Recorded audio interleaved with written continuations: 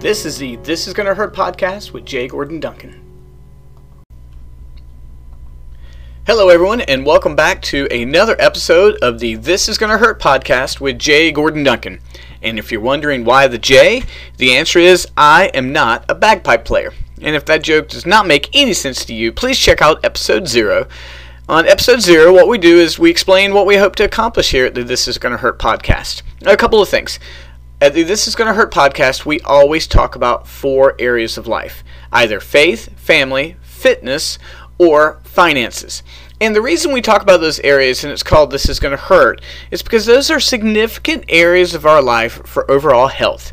And if we want to make change, if we want to make positive and good change in those areas, it's typically going to hurt. It means we're either going to have to start new patterns or stop old ones. And what we hope to do is we want to walk through each one of those areas, or one each week, and give you some encouragement and some things to think about.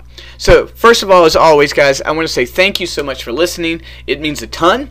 Thank you to everyone who has subscribed, who has liked, who has shared, who's given us a review. Those things mean a lot. And before I jump in with this week's topic, I want to let you know that this week's episode is sponsored by Gospel Rich Books. Gospel Rich Books is an organization, I am the editor, I will admit that publishes books not only by myself, but by other authors who desire to put content out that is full and rich of the gospel, and it's also very practical. And so if you want to find some of the materials that we have offered there, you can go to gospelrichbooks.com, which is our blog and always includes links, or you can just go to Amazon and type in Gospel Rich Books and you'll find our books there. So this week, this episode is sponsored by Gospel Rich Books. What I want to talk to you guys about a little bit this week is vacation. I'm heading out on vacation next week. Don't worry, we're going to have podcasts available for you while I'm gone. But I want to talk about the theology of vacation, or if there is one. Like, how do we think and approach the idea of vacation from a godly viewpoint? And from my specific viewpoint, how do you approach those things biblically? Now, the idea of rest is definitively a biblical topic. 1 day in 7, Sabbath rest. God commands a day of rest. And if you want to see the struggle between your heart and what God wants for you, allow God to be the God of your time.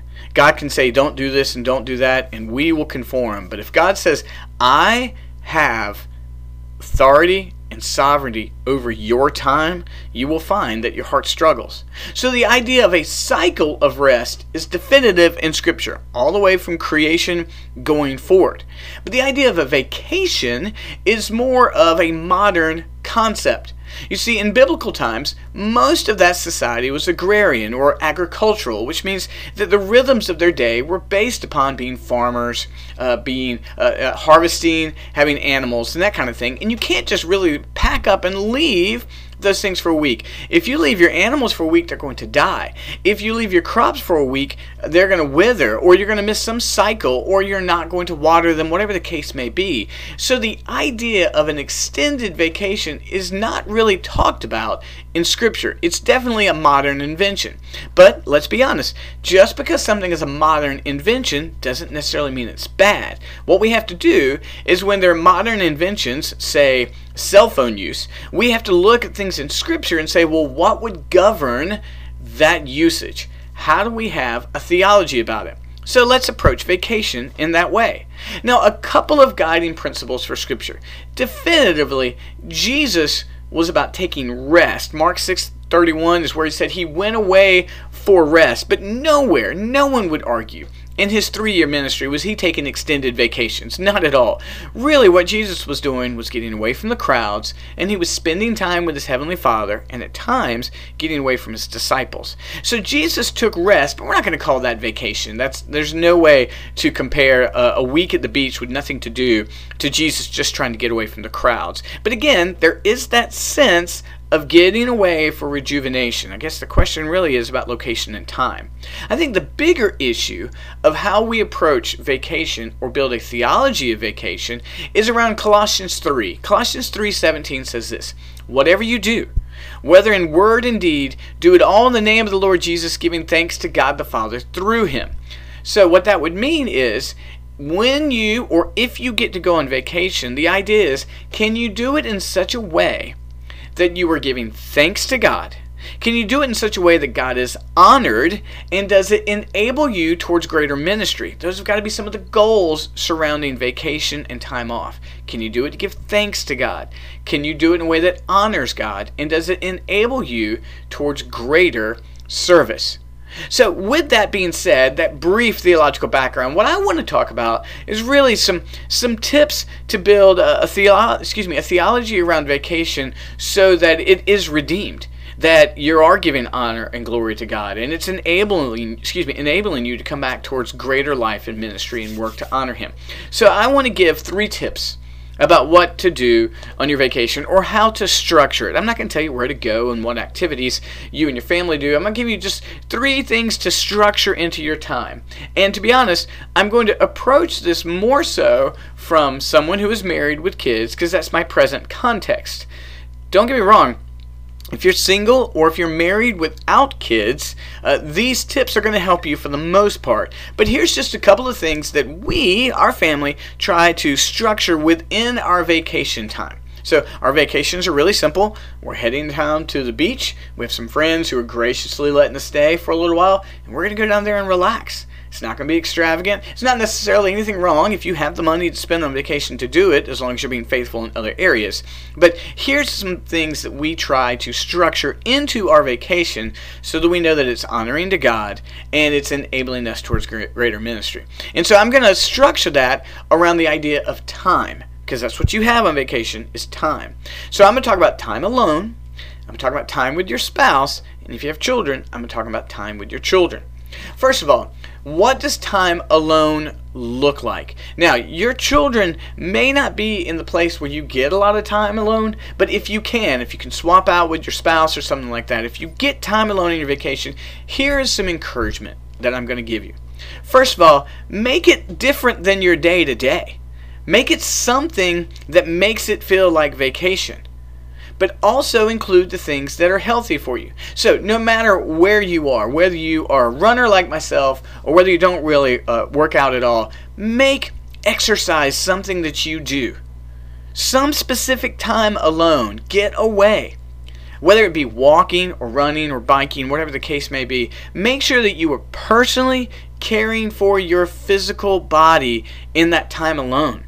It's essential for your mental health to break away from the stress and the commands and the expectations.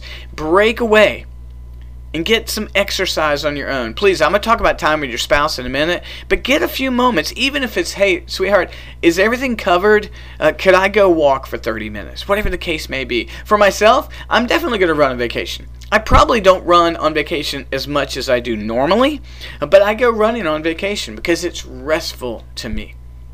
A second thing I would encourage you to is don't neglect your time with God. Friends, I've done it before. I've gone on vacation and I've slacked and I've not spent time with God, as if a vacation was an opportunity for me not to spend time with Him. And I've regretted that when I've looked back. As I'm structuring our time before we get down there now, I'm making sure that I've got tools and things with me, specific goals that I want to think through for my time with God. What else would I want to do on my vacation but to give thanks to God and to say thank you for this opportunity to be away, even if it's only 5 or 10 minutes, but hopefully more. Grab some time with God alone so that you can more clearly hear from the Scriptures and the still small voice of the Holy Spirit when you don't have so many demands on you. And you know what? I'm going to add this one. Try to read some. Some of you are avid readers. I know you are. But try to read some. Even if you don't read a lot, try to get some alone time to read. It's going to be refreshing for your mind and refreshing for your soul, depending upon what you read. Yes, you know what? We're going to watch some TV and watch some movies. We're going to be laid back on there, but I've got a stack of books. All of us do. It's a requirement in our family, so much so that we don't even really have to say it anymore. But everybody takes a stack of books. Like there's going to be time where we're just reading. Time in the morning where there's no rush. Maybe time sitting on the beach or wherever you may be. Friends, these are just a couple of tips for you for your time alone. Make sure you're getting it. Make sure you're getting some exercise. Making sure you get some time with God. Making sure you have a time to read. You're not going to get those things unless you plan for them. But make your vacation individually healthy as much as possible. Now this is key. If you're going on vacation and you're with your family, try to get time with just your spouse. Similar thing, you've got children, and maybe your children are so young you can't get much alone time, but if you can, take it. If your children are old enough for you guys to go on walks together, or maybe even for you guys to go out to eat, whatever the case may be, take advantage of it. You're going to need time to talk through some of the challenging issues, but it's vacation. You also need time to go for a walk or spend time together where you say, you know what, we're not going to talk about that stressful thing right now. Let's talk about something else. You may find you struggle to talk about things outside of the stress, but no matter what the case may be, enjoy time with each other. Sit beside each other. Go for a walk. Go out to the beach. Look out of the mountains. Whatever the case may be, try to grab time one-on-one with your spouse. And if your kids don't allow it, meaning that the demands, whatever the case may be, it's understandable, but do everything to structure into their expectation that you're going to try to get time alone, even if it's the kids in one room and mom and dad in another. Now, if you have children, this third one's a given, but I want to speak about it. Make sure you get time with your children. Have fun with them. Play with them. Laugh with them. We love to play board games. There are a couple board games that we only play on vacation. Go play board games. Play on the beach. Play. Whatever you do, just make your time with your kids purposeful. It's easy for everyone to default to phones or video or just time alone, and some of that's okay. But don't neglect the opportunity to get time with your kids. Because see, if you're spending time alone, if you're spending time with your spouse, if you're spending time with your children, whatever that combination looks like in your family with whomever's going with you on vacation, if you do that, it's going to redeem that time. It's going to make it fresh and refreshing. It's going to be God-honoring, and you're going to be able to come back and go to work. I tell my family, we don't work so we can go on vacation. We vacation so that we can work. You see, the call of life is a pattern of work and then rest. We will enjoy eternal rest in heaven, but the majority of our days are made up with work. So rest is enabled to enable us. Vacation is supposed to enable us to be better stewards and workers at the things that we've been given by God. So when vacation's over, I try to protect my heart and my family's heart. We don't go, oh, I dread going back. No. The idea of your vacation is you're supposed to be enabled to go back. You're supposed to be thankful, refreshed.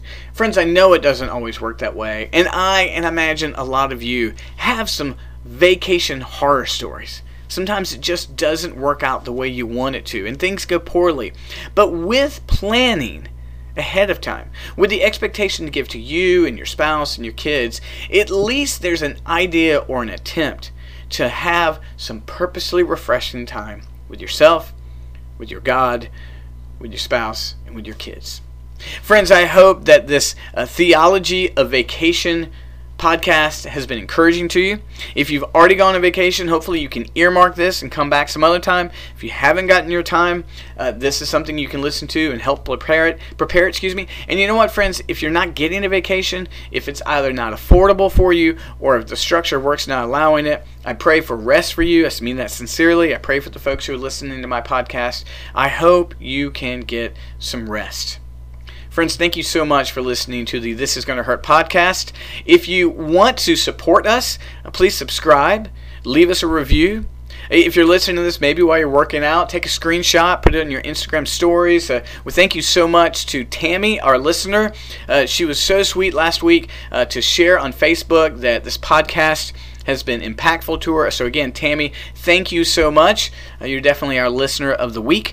And so I appreciate that. And friends, if you want to know more about what's going on with me, I have a website, jgordonduncan.com. There I have video of my sermons, the podcast streams there, my blogs for all my activities are there. You can find out a lot about what's going on there at jgordonduncan.com. And please, folks, support Gospel Rich Books. They're wonderful resources there. Everything from devotional commentaries all the way up to full-scale books, numbered hundreds of pages. There's some wonderful authors on there. Not just talking about myself, that would be egotistical, but my friend Leon Brown is a Gospel Rich author. And so just pursue us by going to Amazon and typing in Gospel Rich Books or the authors that I've mentioned before. That would be a great support of them. Friends, thank you so much for listening to the This Is Gonna Hurt podcast. It's funny, I almost said the Gospel Rich podcast. Thank you so much for listening to the This Is Gonna Hurt podcast. As always, this debuts on Mondays and Tuesdays, and then on Fridays we have a 5-minute episode called Free Fridays, which we just put out a few thoughts